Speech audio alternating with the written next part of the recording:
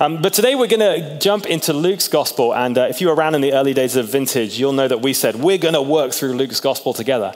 And after 4 years, 3.5 years, we have made it to Luke chapter 9. So we are not going that fast. But the good news is over the next 4 or 5 weeks, we're going to look together all the way through Luke 9. But before we jump into it today, I want to throw some words at you. And I want you to be honest and just receive these words and feel them. See how you feel about these words. Okay, ready? Evangelism, mission, salvation, and conversion. Okay, you heard them? You've got them?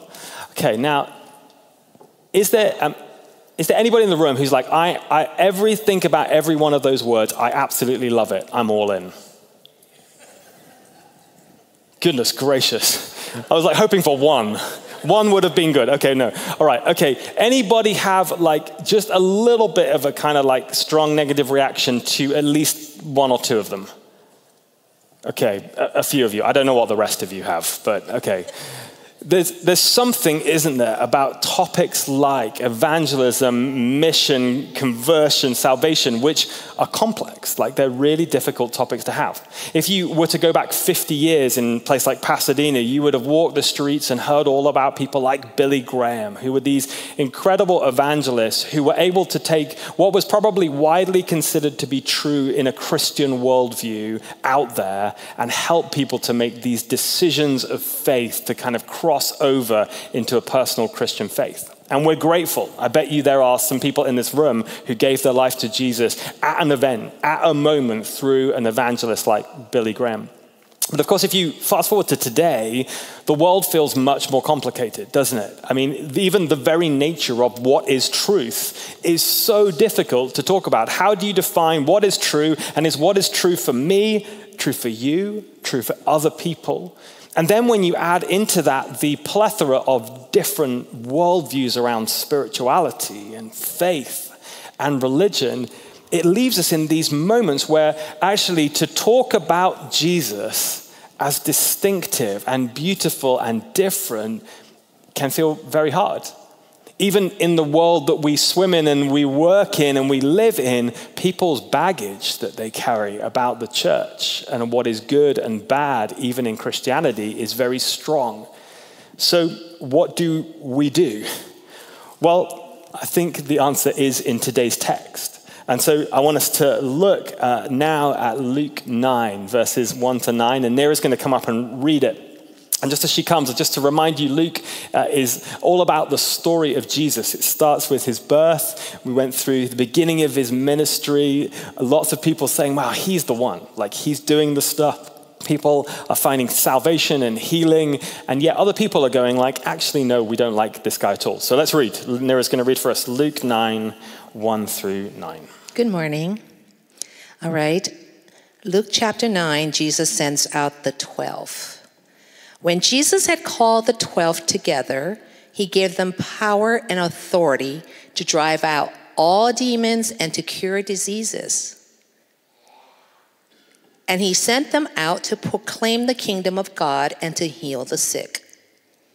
He told them, "Take nothing for the journey, no staff, no bag, no bread, no money, no extra shirt.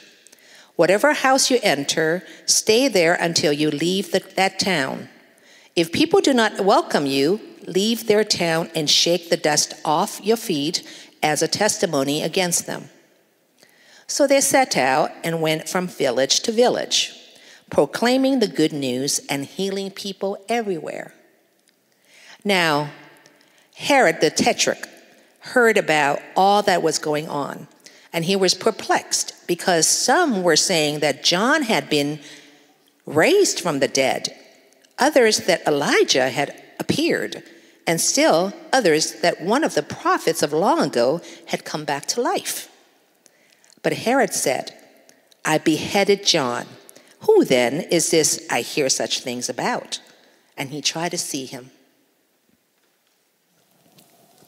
Thank you.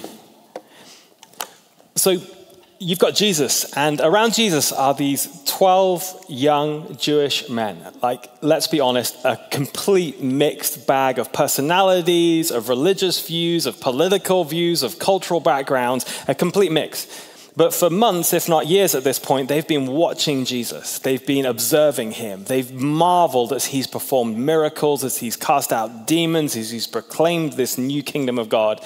And then suddenly, like seemingly, at least the way Luke describes it, out of the blue, Jesus suddenly goes from like, great, watch me, to now you do it. You do it. And I can't even begin to imagine like what that would have felt like to receive that in the moment from Jesus.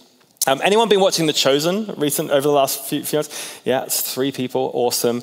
Okay, so if you want some homework, if you're you're that kind of person who loves homework, then watch The Chosen, because it is an amazing way of getting behind the story of the cultural context. And if you haven't watched The Chosen yet, here is a little clip from this moment in the story.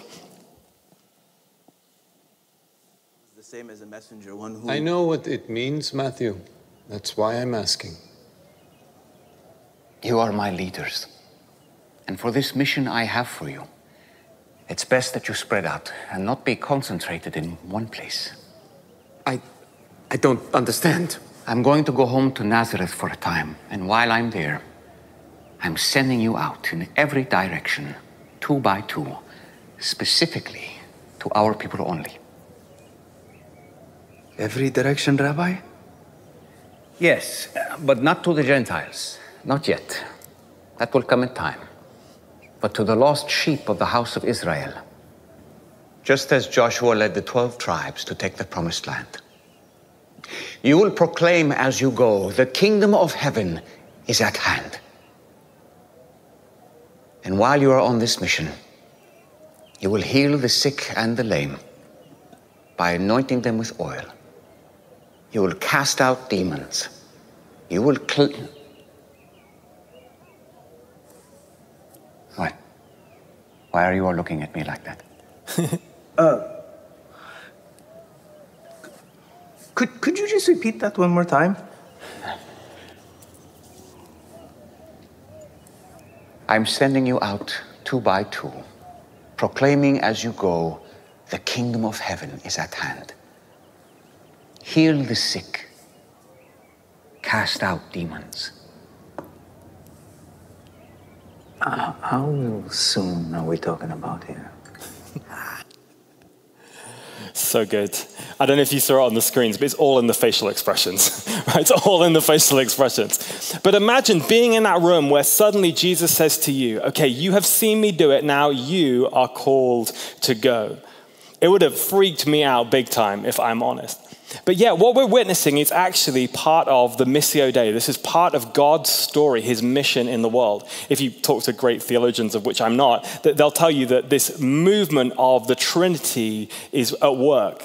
God, the Father, sends Jesus into the world. Jesus sends the Spirit into the world, and the Spirit sends the church.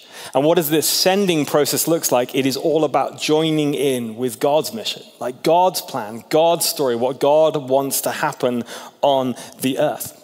And if you follow it, you will see what happens. Days 12, they go out into the area around Galilee and they return. Later on, 72 go. Then after Jesus goes back to heaven, the church expands throughout like the region, through the western part of Asia, northern Africa, eastern Europe. After that, it continues throughout the Roman Empire and on and on and on. And if we're honest, like those of us who are here today, we are here because somebody passed on the good news of Jesus. Somebody told us. Somebody told us about salvation and healing and transformation and new life. I mean, let's just do a little straw poll again. Check we're all awake and here. Okay, so who here felt like probably the primary person who told you about Jesus was like a immediate family member? Okay. Who would say that primary person was a church pastor or a youth leader or a kids pastor or something like that? That dude at the back. Cool. No, excellent. Who would say it was somebody totally different? to any of those kind of people? All right, nice. Okay, would someone just shout out, if you just put your hand out, anyone brave enough to tell me who it was who told you about Jesus? Sorry? Colleague, awesome. Best friend? Classmate? Anyone totally different? Daughter-in-law, that's cool. Okay, there's lots. I can't quite hear from here, but isn't it interesting that we all heard from someone? Now, I would say that's a great thing. I am extremely grateful to, in my life, family members, but also people in my church who've walked with me for years and years until it finally clicked in my mind that I could have a personal relationship with Jesus. I am so grateful that people were brave enough to tell me. There's something beautiful about it. But there's also something quite hard, I think.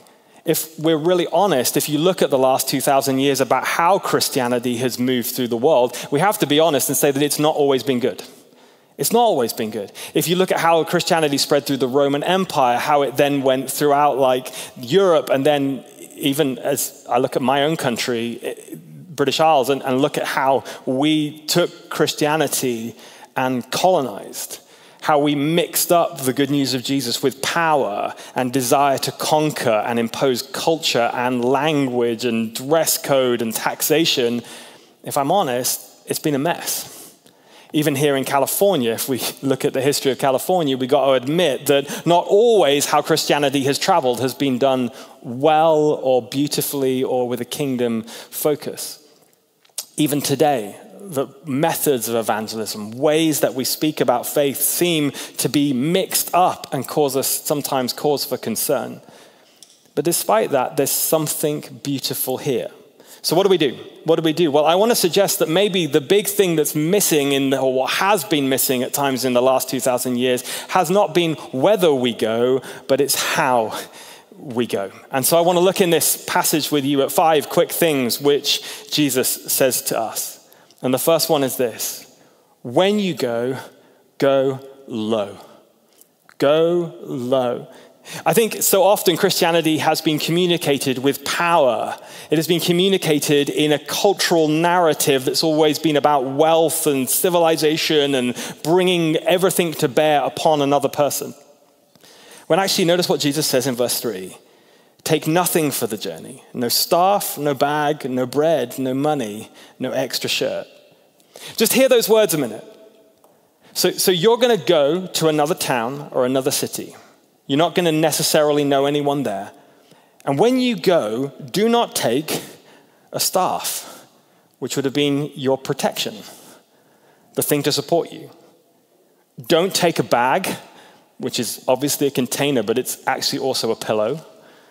Don't take bread and money, the things that you need to sustain yourself.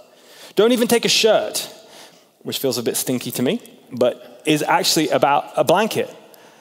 Do not take anything which would give you an opportunity to stand outside of the culture and be self-sufficient and self-supporting and be in a place of power so that you can then tell everybody what they need to hear.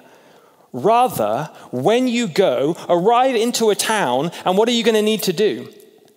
Receive. Receive. The very first thing you're going to need is the hospitality of another. You're going to need food. You're going to need a bed. You're going to need a home to stay in, which means you don't give that, you receive it. You are first of all in the debt of other people. I was really struck by these 2 pictures of evangelism this week. This is the first one. I won't ask you to comment, but the lady in the back's facial expression is very funny, if you can see it well enough, right? Look at that picture, and now look at this one. Can you see the difference? Right? When Jesus says go, he says go and be in community. Go and receive from others. Go and live with others. Go and stay with others in such a way that you can have a relationship. You can have a friendship. You can have a dialogue to be able to bring what you know to be true, but recognizing that you actually have things that you can learn too along the way. Right? One of the reasons we love Alpha here so much at Vintage is because when we invite people to Alpha, what we say to them is, we want to hear what you have to say. right? Sometimes as Christians, I think we have the answer to everything, right? I can tell you what music you should listen to. I can tell you what TV you should watch. I can tell you what you should dress in, where you should be on a Sunday. I can tell you everything.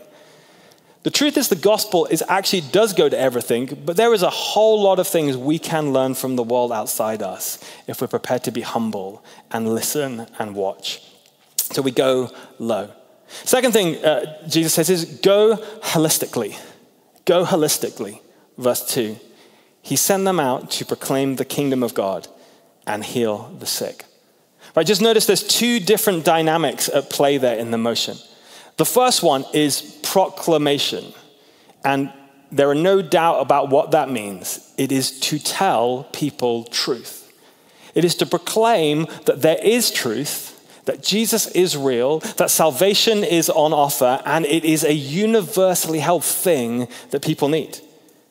I think sometimes we are so bombarded as Christians with messages against that. We're told all the time, aren't we, like, just keep it to yourself, be quiet, it's not true, it might be true for you, it's not true for anyone else, just keep it there. We're so bombarded, or at least I am, that we can feel like, oh, this can't actually be true for everyone. Maybe this morning, I need to hear the words of Jesus again when he says this: I am the way, the truth, the life. No one, not one, comes to the Father God except through me. Maybe I need to hear the words again of Jesus when he says, whoever believes in the Son, that's Jesus, has eternal life. But whoever rejects the Son will not see life, for God's wrath remains on them. Tough, hard words.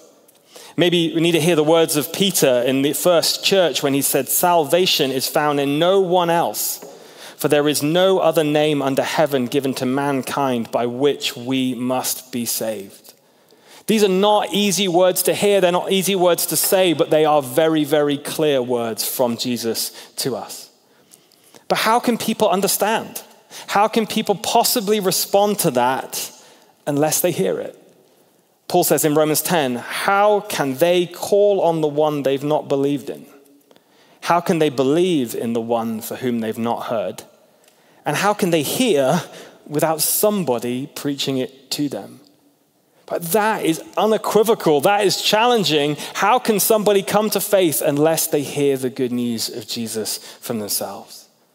It strikes me that we have to contend with the reality that either the good news of Jesus was true then, it is true now, and it is always true, or it was never true, it's not true today, and it will never be true. In which case, let's go to the beach. Right? That's it. It doesn't give us a whole lot of room to maneuver within us. Are we prepared for truth? But notice the other dynamic. Proclamation of truth, but also heal the sick. Healing. Why does Jesus put that there? Why did Jesus' life look like that?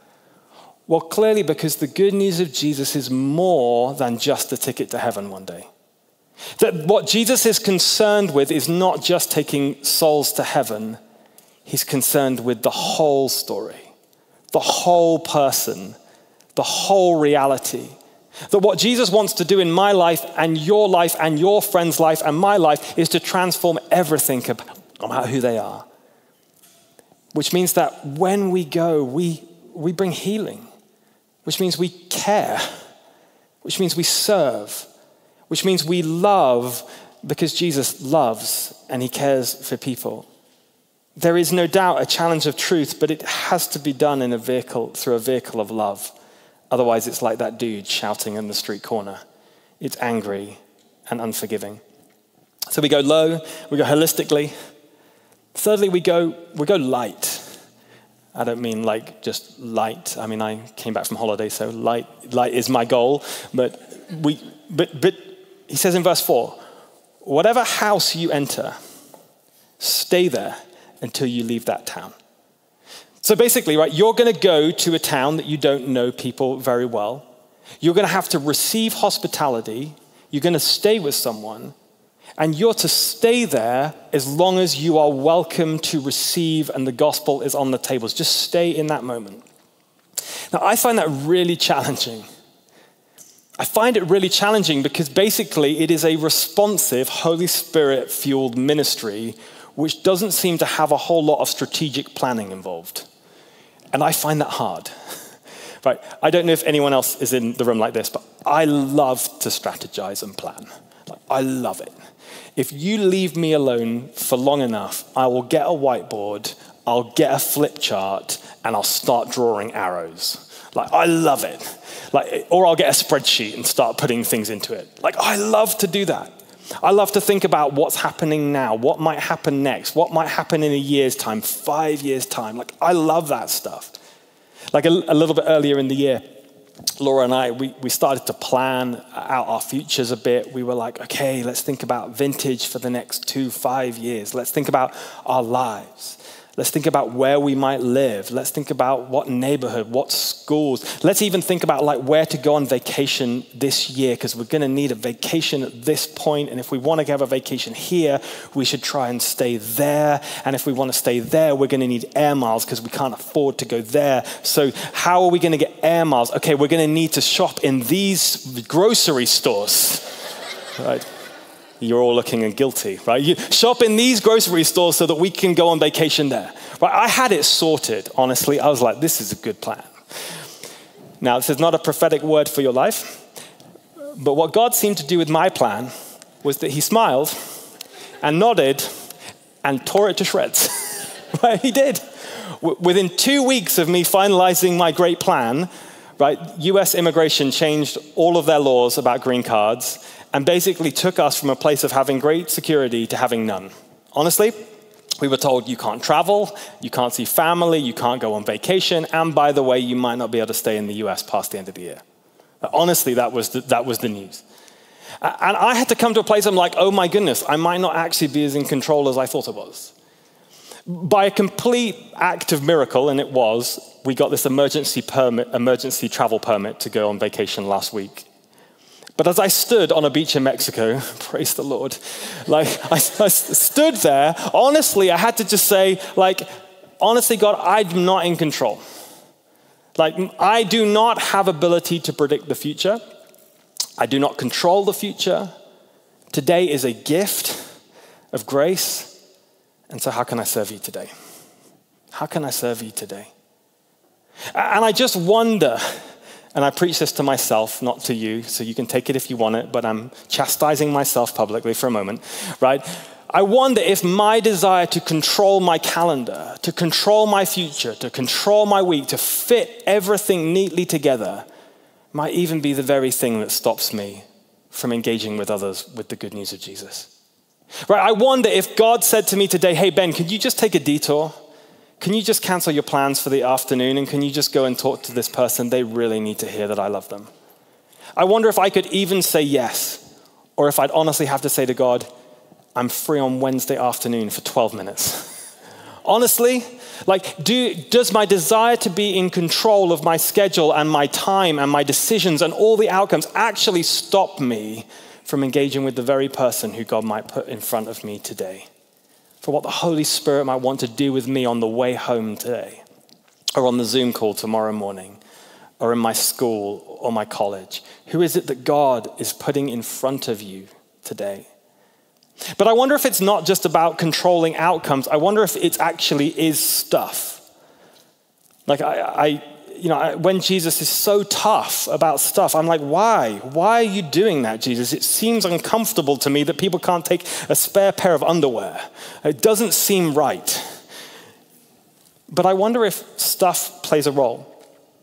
5 years ago, Laura and I we spent 9 months in England getting rid of all our stuff. We did it because we thought we were moving to the west side of LA. We thought we were going to live in a tiny apartment over there and serve Vintage on that side of town. And so we went through months and months of getting rid of our stuff. Honestly, the person in the thrift store in our town was like, please just stop. Just do not come back here. Your stuff has no value to anyone else. Just leave it alone, right? We've eBayed, we Facebook Marketplace, we did everything we could. And we were excited, honestly. I was like, man, I'm going to go with almost nothing and we're going to live in this outdoor West Side LA place and it's going to be on the beach and community and living simply. I was like, we were all about it. I had to conclude last week when I thought about this. 5 years on, I have more stuff in my life than I have ever had before. Now, it's not that we go out and spend a lot of money. If you know us, we don't do that. But it's just that we seem to swim in the water of materialism. Right? Anyone else swim there too? It seems to take more effort to get rid of stuff than to get it. I don't know why this is. But the other week, I got up at on Saturday morning. I get up early, go to the gym. You can't tell, I know, right? And I was driving back to my house, and there were cars parked everywhere, like all over the neighborhood. And those sort of ominous big signs, estate sale, right? And I was like, man, I've never been to an estate sale. It would be culturally relevant to me to go and receive. So I parked up my car, and sure enough, one of our neighbors just around the side of our house there was an elderly couple, and they died, and they were clearing out the house. And so I sort of cautiously walked up the driveway. 8 a.m. on a Saturday morning, there were easily 100 people there. Easily 100 people. And at first, I was a little bit appalled because they were ripping the house to shreds. You know, like people were carrying mattresses out and like plates and bits of wall hangings. I was like, what is this? 5 more minutes later, though, I was like, there's a wheelbarrow. It's like, wow, look at those Christmas lights. 15 minutes in, I was like, Laura, get around here immediately. Bring the kids. We need you, right? After 25 minutes, I, having handed a few notes to the person, was handing bits of garden furniture over the wall of their backyard into my backyard, like literally posting it like mail over the top of the wall. This is amazing. Now, I have to be clear. I did not wake up on the Saturday morning thinking, if only I could get myself some new garden chairs or a wheelbarrow, my life would be better. But it's just kind of how it works, isn't it? Like all the time, like buy this, get a bargain, get a deal. Some of you will even know the stat, and I don't, for how many times we're bombarded with a buy message in a day. It's incredibly high. And it's not that I think God is against stuff. I think God made it, so I think he's okay with it. It's just that, again, I ask myself the question, to what extent is me filling my life with clutter the thing that might separate me from others? Right, just think about it, right? What's the promise of getting stuff? Happiness, status, security, comfort. And the goal is like, if you get enough of those things in your life, you can surround yourself with this whole safety buffer zone where you are totally cut off, totally independent, totally comfortable, and you don't need to interact with other human beings. When Jesus says go with nothing, maybe he understood something. Maybe he understood something. Maybe my desire to constantly keep feeding the wheel of having things, which obviously then just keep needing feeding and repairing and replacing, might actually be a cycle that keeps me away from engaging with the person in great need who walks past me on the street, who actually needs to know that Jesus loved them today, that actually stops me just looking people in the eye. And this week, I actually, for the first time in a while, just took a walk around my neighborhood. And I looked people in the eye as they walked past me, and I said, good morning. I know, radical. And I had like 5 good conversations with people. I thought, and that's what happens when you don't get in your car and drive to work. That's just what happens when you walk around your block. I wonder how many people today are walking past this building or walking past your house who actually will never get to engage with us because we're inside the doors rather than out on the streets, like Dave was talking about a few minutes ago. It strikes me that mission and evangelism is actually supposed to be this sort of whirlwind responsive tour to the good news of Jesus, not some sort of strategic colonization to get more stuff or be in more control. So we go light, we go low. But I think we also, fourthly, go together. We go together. And this encourages me greatly. And when Jesus sends out those disciples, he sends them out in twos. And to me, that seems like a wonderful thing.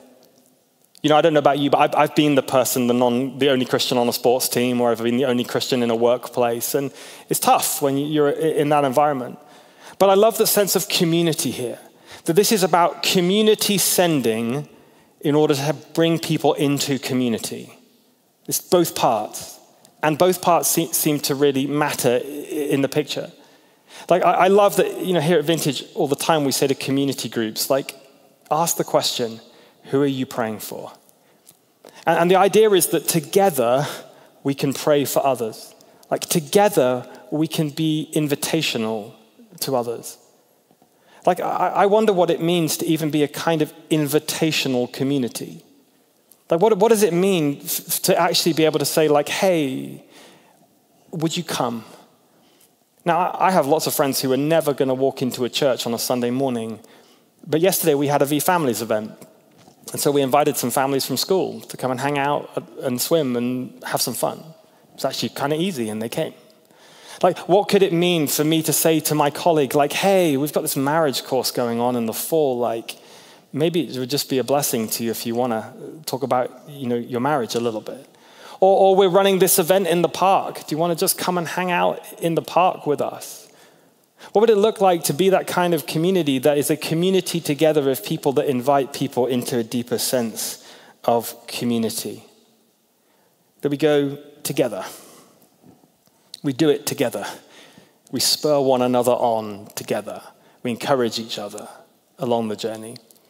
But also, finally, that we go prayerfully. We go in prayer. I love the sense in this passage and all of the passages, wherever Jesus says go, there is this recognition that we can never do it on our own. We can never do it on our own. You can't heal someone. You can't cast out a demon. You can't even see someone come to faith in Jesus. You just can't. I can't. No one can. The only way this is possible is about a supernatural move of the Holy Spirit in someone's life. It's just that God so chooses to join us into his story. There's a wonderful old phrase which says, don't talk to your friends about Jesus until you've talked to Jesus about your friends. I think that is great advice. Because ultimately this is a process. This is about somebody finding transformation and healing and forgiveness. It's a process that transforms a life, but it's so far beyond what we can do, you know.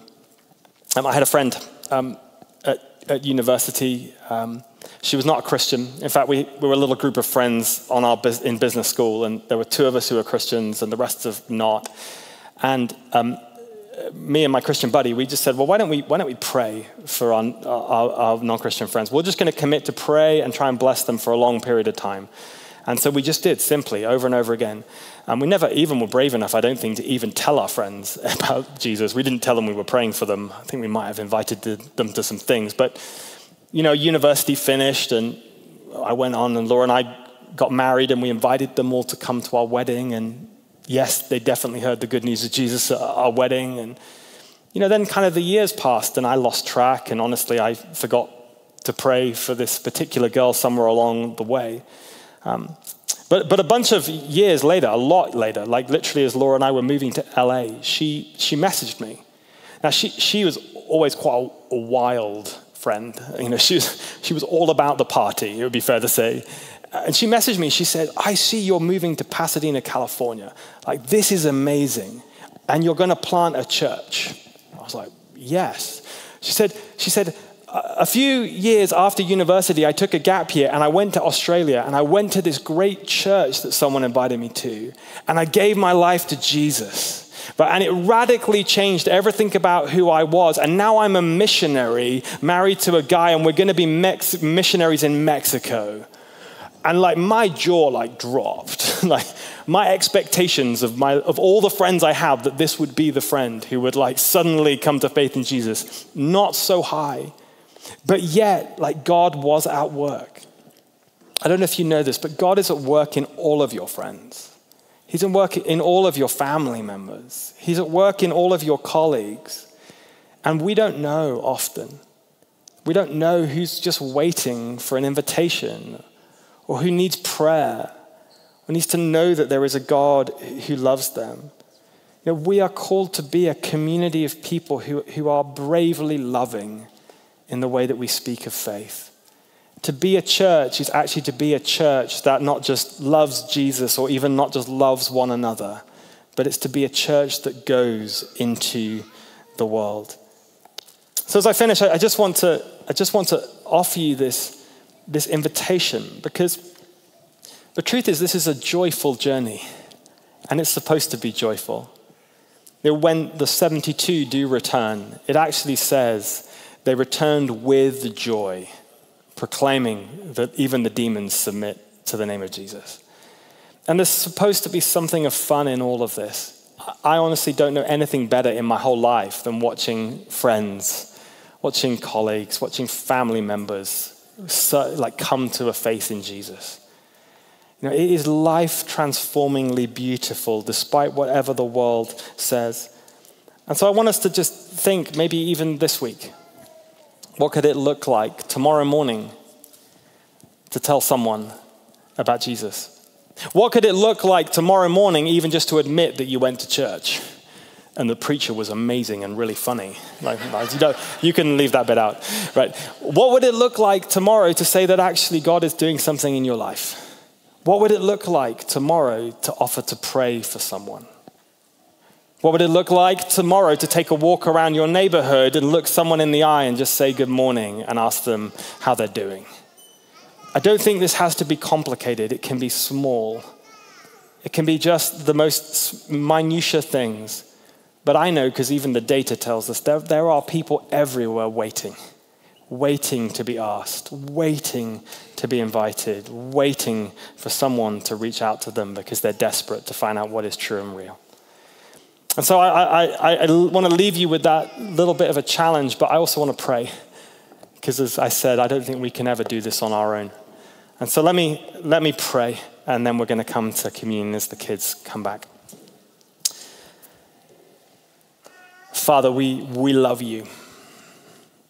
And we're so grateful that you have transformed our lives. Thank you for putting somebody into our stories who was brave enough and bold enough to share the good news of Jesus with us. Thank you for the healing we found, for the hope, for the forgiveness. Thank you for the life that we have found in you. And Lord, we ask even this week that you might grant us a moment or two to just share something of our stories, something of that hope with somebody else. Lord, would you even ordain moments as we go home today, or as we go to work tomorrow, or as we walk to the grocery store, or whatever we're doing, would you grant us some moments this week which are opportunities to communicate something of your love to others? We trust you and we love you. And we believe that you will do that. So in Jesus' name we ask it. Amen. Amen. Amen.